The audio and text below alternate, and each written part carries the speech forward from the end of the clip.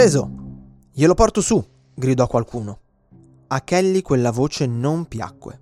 Fin dal primo istante ebbe la sensazione che ci fosse qualcosa di sbagliato. Ma poi quel giovane dall'aspetto amichevole salì le scale, raccogliendo via via i barattoli. Questo è l'inizio del dono della paura. Il libro di Gavin De Becker che, a parer mio, è la Bibbia di tutto ciò che riguarda la prevenzione della violenza.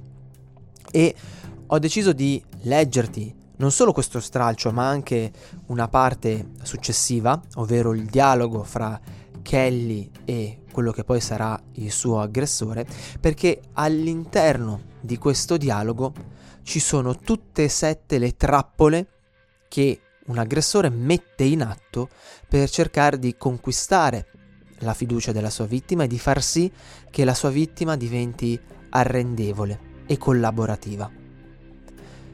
Oggi analizzerò con te le 7 trappole e andremo a leggere riga per riga il dialogo che Kelly ebbe col suo aggressore per scovarle e analizzarle e capire come vengono messe in pratica. Io sono Eugenio Credidio e questo è Donna Sicura. Benvenuta all'8ª puntata di Donna Sicura, il primo podcast dove si parla di prevenzione e di lotta contro la violenza sulle donne.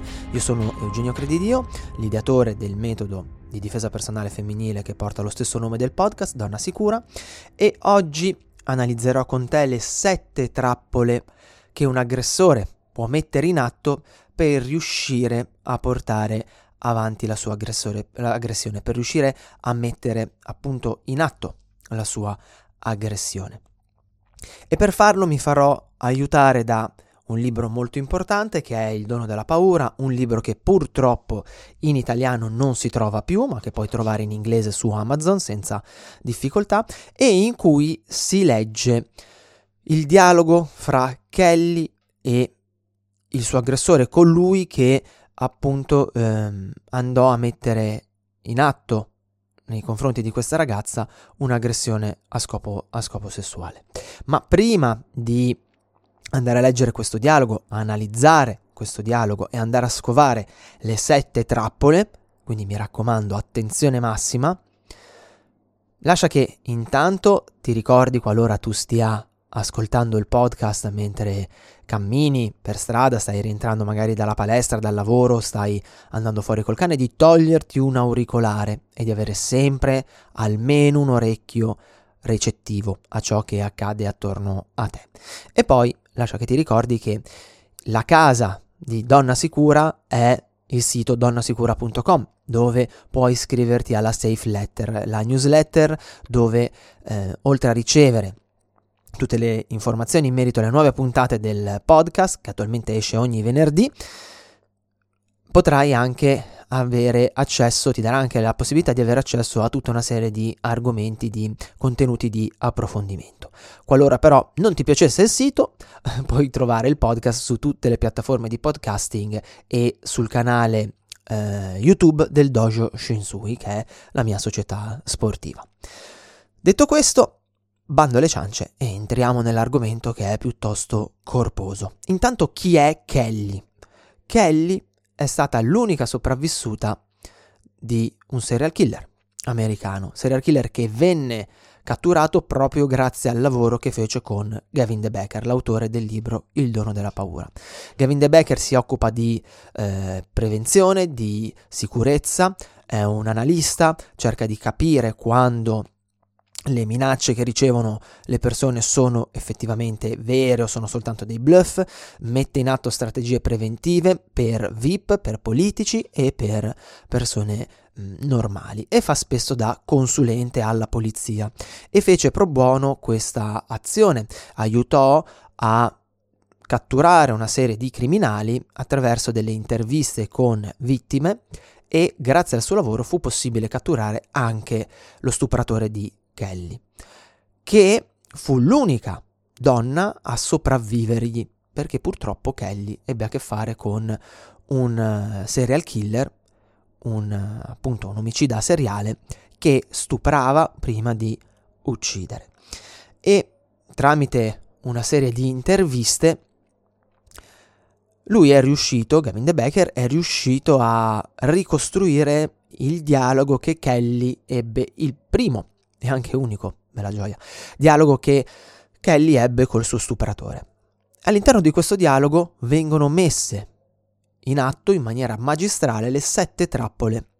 Io le chiamo di solito le 7 trappole del dialogo, ma in realtà sono le 7 trappole dell'aggressore.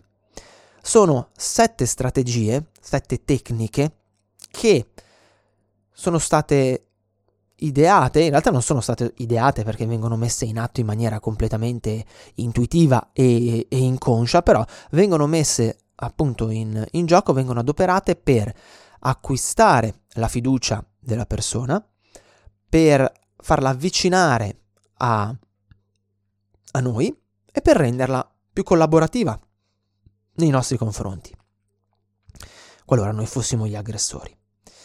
E quindi è bene imparare a conoscerle, a riconoscerle, e nel momento in cui queste trappole vengono messe in atto, 1, 2 o anche tutte e 7, nel dialogo ci sono tutte e 7 le trappole, questi sono i nostri famosi SAF, ok? Fanno parte dei nostri famosi segnali antecedenti al fatto.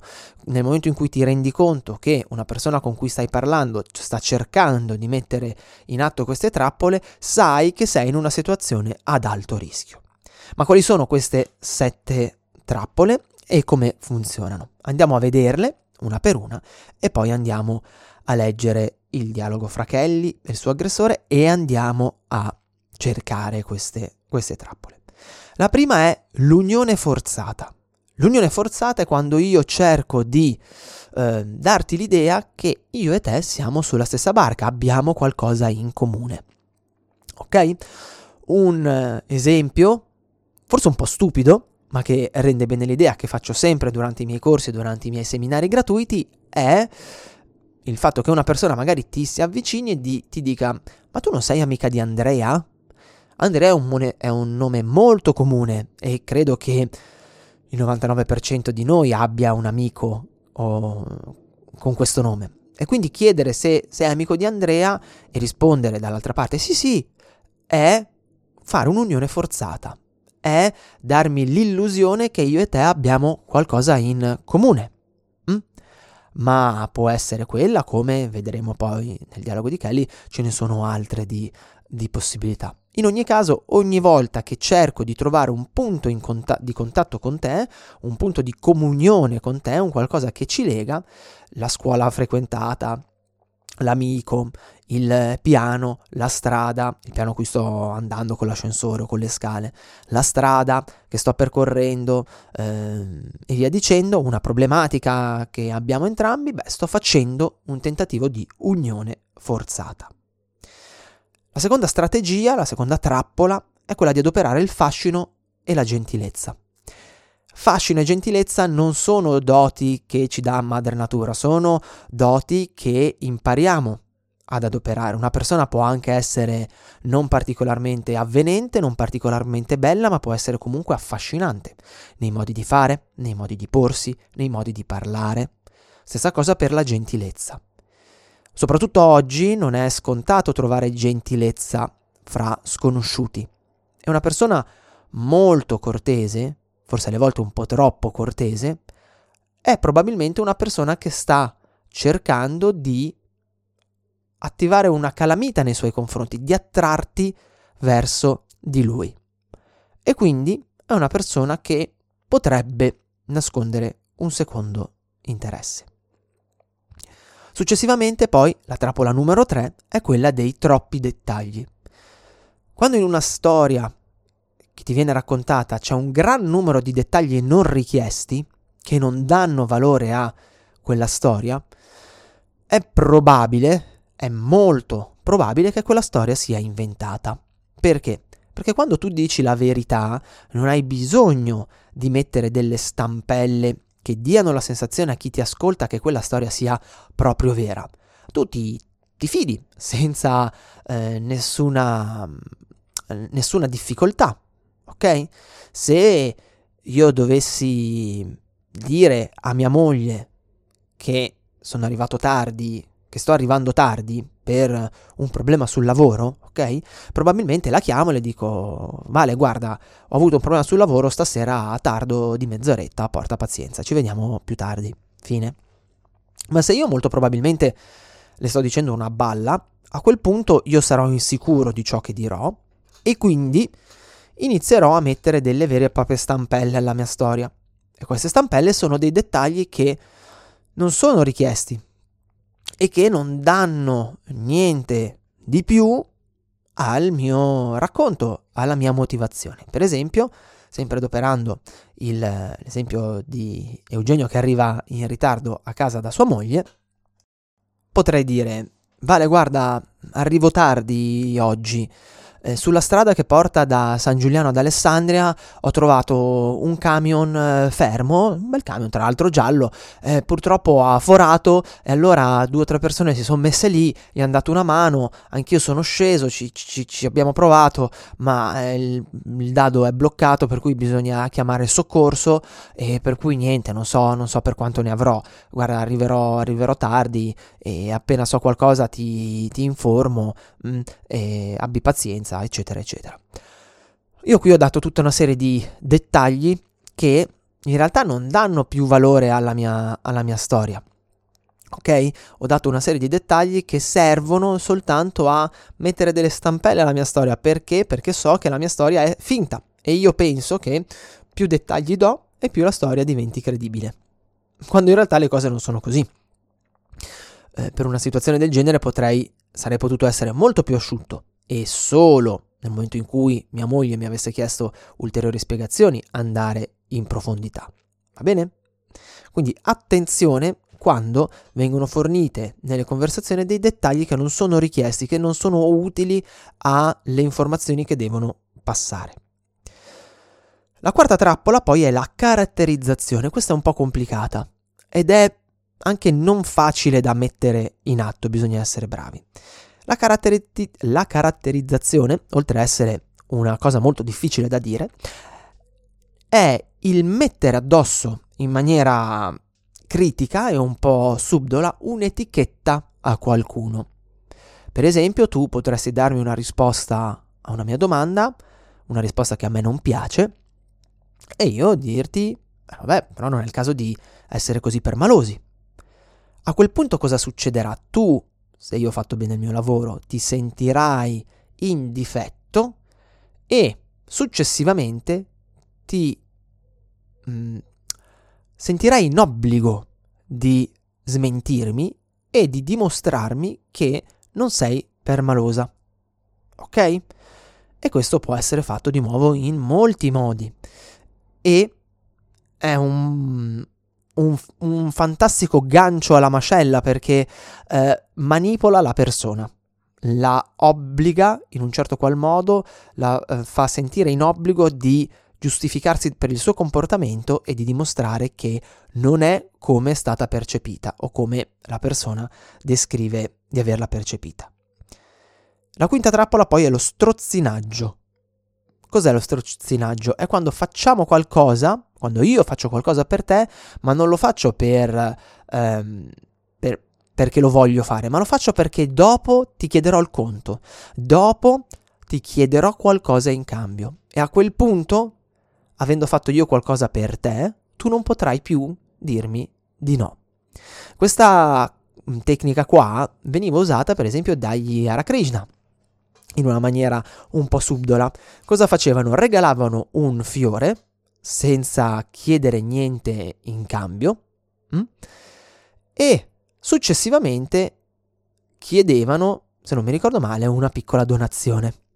Questa è una forma di strozzinaggio, perché io ti ho regalato qualcosa, non l'ho fatto realmente perché volevo regalarti qualcosa, ma perché volevo farti sentire in debito nei miei confronti, e a quel punto, nel momento in cui io ti chiedo una donazione, tu ti sentirai in difetto di dirmi di no e mi farai la donazione. Ok? Questa è una forma di strozzinaggio e può essere messa in atto in tanti modi a livello verbale. La sesta e penultima tecnica, strategia, di manipolazione, trappola, non ce la facevo, trappola, è la promessa non richiesta. Quando una persona, soprattutto uno sconosciuto, ti promette qualcosa senza valida motivazione, senza che tu glielo abbia chiesto, dobbiamo un attimo alzare i campanelli di allarme. Perché? Perché una promessa è una richiesta di fiducia e un tentativo di tranquillizzare. Se io ti prometto qualcosa, tu ti tranquillizzerai perché sarai certa che io quella promessa la manterrò. Ma in realtà, non avendo un rapporto di amicizia con te, non avendo un rapporto in qualche modo, non ho alcun obbligo di mantenere quella promessa.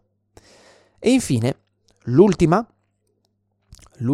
trappola è il mancato rispetto del no. Questa più che una trappola è un vero e proprio una sirena di allarme. Quando una persona non rispetta il tuo no, qui c'è qualcosa che non va, ok?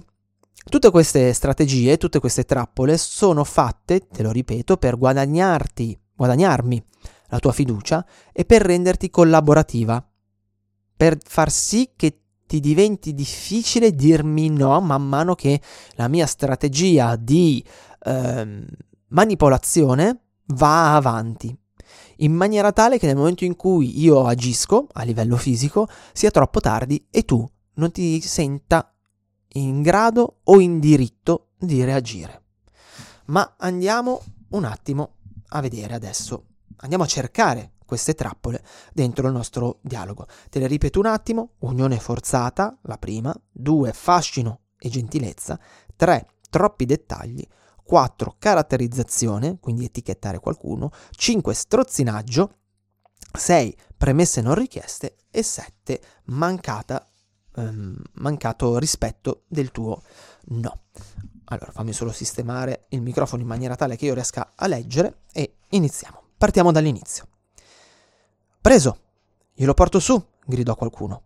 A Kelly quella voce non piacque. E qua c'è il primo lavoro distinto. C'è qualcosa a Kelly che dice che le cose non vanno bene. Fin dal primo istante ebbe la sensazione che ci fosse qualcosa di sbagliato. Ok? Di nuovo, è l'istinto. Ma poi quel giovane dall'aspetto amichevole salì le scale. Gentilezza, fascino, raccogliendo via via i barattoli. Kelly stava entrando nel portone, era entrata nel portone di casa sua e le era caduta la borsa della spesa. L'aggressore, lo stupratore, conosceva bene il modo di agire di Kelly, l'aveva studiata e quindi aspettò il momento più opportuno per entrare in azione. Le disse, è l'aggressore che parla: lasci che l'aiuti. No, grazie, ce la faccio da sola. 2 no. Non direi proprio. A quale piano sto andando? Lui non ascolta il no. Lei esitò. Secondo segnale dell'istinto. C'è qualcosa che non va. Lei esitò prima di rispondere. Il quarto, ma non si disturbi, davvero. Terzo no. No, grazie, ce la faccio da sola.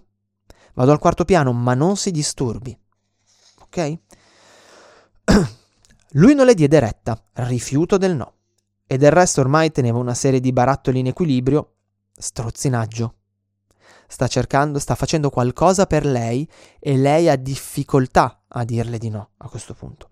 Anch'io sto andando al quarto, spiegò, e sono in ritardo. Cosa abbiamo qua? Unione forzata. Anch'io sto andando al quarto e sono in ritardo. Iniziamo con dei dettagli che non mi interessano. Non per colpa mia, l'orologio non va, per cui non stiamocene qui fermi. Di nuovo, altri dettagli, non per colpa mia, l'orologio non va. Mi dia quello. Allungò la mano e afferrò uno dei sacchetti più pesanti che Kelly teneva fra le braccia. Altra azione di strozzinaggio. Aiuto non richiesto. Ok? Nonostante i ripetuti no. E Kelly di nuovo, lei ripeté: no, davvero, ancora grazie, ma ce la faccio da sola. Siamo al quarto no, al quarto. E lui, nonostante tutto, continua. Con la mano sul sacchetto della spesa lui replicò: si può anche essere troppo orgogliosi, sa? Questa è l'etichettatura, ok? È adesso non mi viene, aspetta, abbiamo detto prima non me la ricordo mai, la caratterizzazione. È un termine che faccio sempre fatica a ricordarmi. La caratterizzazione, ok? Quindi cosa fa lui? Le mette addosso un'etichetta, quella di essere troppo orgogliosi, per farla sentire in difetto e da lì cercare di lavorare. E ascolta bene qua. Per un attimo Kelly non lasciò la presa del sacchetto e di nuovo c'è l'istinto che le dice no, non farlo. Poi cedette. E quello scambio apparentemente insignificante tra il cortese sconosciuto e la destinataria della sua cortesia fu il segnale per entrambi che lei era disposta a fidarsi. Qui lo stupratore ha acquisito la fiducia di Kelly. A questo punto per Kelly sarà difficile dire no a tutto il resto, perché non l'ha fatto prima, o meglio perché l'ha fatto ma non ha fatto rispettare il suo no, e quindi si è dimostrata in un certo qual modo debole, ok? È possibile prevaricarla e lui la prevaricherà. Ma andiamo avanti. Aspetta che ho perso il segno. Ok, per entrambi il sacchetto passò sotto il controllo di lui e lo stesso accadde a Kelly, quello che ci siamo appena detti. Meglio affrettarsi, disse lui, salendo le scale, precedendola. Lassù c'è un gatto affamato che ci aspetta. Nuovi dettagli. Sebbene in quel momento l'uomo sembrasse desiderare soltanto esserle d'aiuto, lei ebbe paura, altro segnale dell'istinto, che le dice qualcosa non va. E senza una buona ragione, pensò. Era gentile, ben educato, e quei sospetti la fecero sentire in colpa. Eccoci qua, di nuovo. Cosa abbiamo? Abbiamo lo charme, abbiamo il fascino, abbiamo la gentilezza e abbiamo il fatto che l'educazione di Kelly la sta prevaricando sotto un certo punto di vista. Perché? Perché nonostante i segnali ripetuti che lei è stata in grado di leggere, a questo punto entra in atto l'educazione e le dice: ma perché ti comporti così? Non c'è motivo. È gentile e ben educato. Perché sei sospettosa? Guarda che stai esagerando. Non voleva essere una di quelle persone che diffidano di tutti. Altra leva su cui si lavora tantissimo. Intanto si stavano avvicinando alla porta del suo appartamento. Sa che un gatto può vivere 3 settimane senza mangiare? Chiese lui. Altri dettagli che non ci interessano. Ecco come l'ho scoperto. Una volta ho dimenticato di avere promesso a un amico che era andato fuori città di dare da mangiare al suo gatto. Nuovamente dettagli, sempre dettagli. Kelly adesso era davanti alla porta dell'appartamento e l'aveva appena aperta. Me lo dia, disse, sperando che lui passasse il sacchetto, accettasse i suoi ringraziamenti e se ne andasse. Ma lui replicò: oh no, non sono arrivato fino qui solo per farle rovesciare altro cibo per gatti. Eccola qua. Lui ha applicato la strategia di strozzinaggio e adesso le chiede il conto. Vedendo che lei esitava, lui disse ridendo: ehi, possiamo lasciare la porta aperta come fanno le signore nei vecchi film. Metto solo giù queste cose e me ne vado. Lo prometto. Promessa non richiesta. Lui le chiede di entrare, lei esita di nuovo, un altro segnale dell'istinto. Lui cerca nuovamente con un'azione di fascino, di gentilezza, di cortesia, andando a mettere in gioco un espediente narrativo, di entrare e andarsene via, e glielo promette, per rassicurarla. Promessa non richiesta. Lei lo fece entrare, ma lui non mantenne la promessa.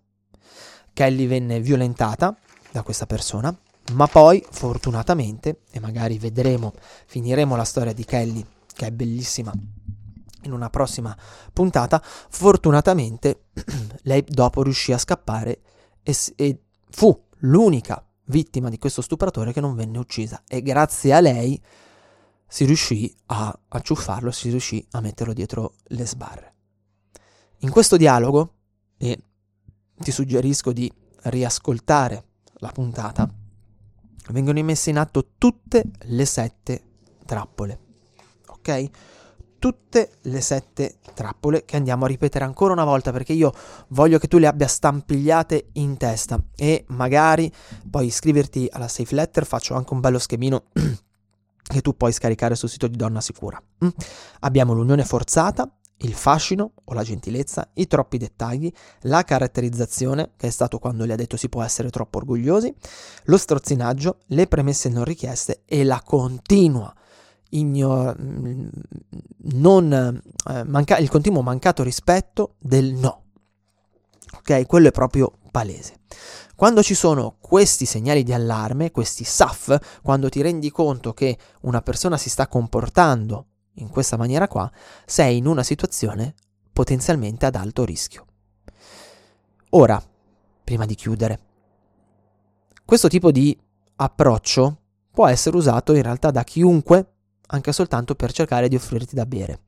E quindi, qual è quella cartina tornasole? Qual è quel segnale di allarme prevaricante su tutto? Beh, intanto quando inizi a trovarne tanti tutti assieme, soprattutto il rifiuto insistente del no. Ma Kelly aveva paura. Kelly sentiva che c'era qualcosa che non andava. Kelly si, volle mettere a tacere il suo istinto dicendosi non fare la matta, ma in realtà aveva ragione. Per cui mi raccomando, ricordati, l'istinto non è nient'altro che il tuo inconscio che ti parla, che ha messo assieme i puntini e che ha notato che qualcosa non va. Ascoltalo sempre. Per la puntata di oggi è tutto. Io ti ricordo, se questo progetto lo reputi valido, lo reputi importante, credi che la maggior parte delle donne possibili debbano venirne a conoscenza, ti ricordo di condividilo con tutti, condividilo sui social, condividi l'account social Instagram di Donna Sicura, condividi il sito, iscriviti alla safe letter e io ti do appuntamento venerdì prossimo per una nuova puntata di Donna Sicura, il primo podcast dove parliamo di prevenzione e lotta contro la violenza sulle donne.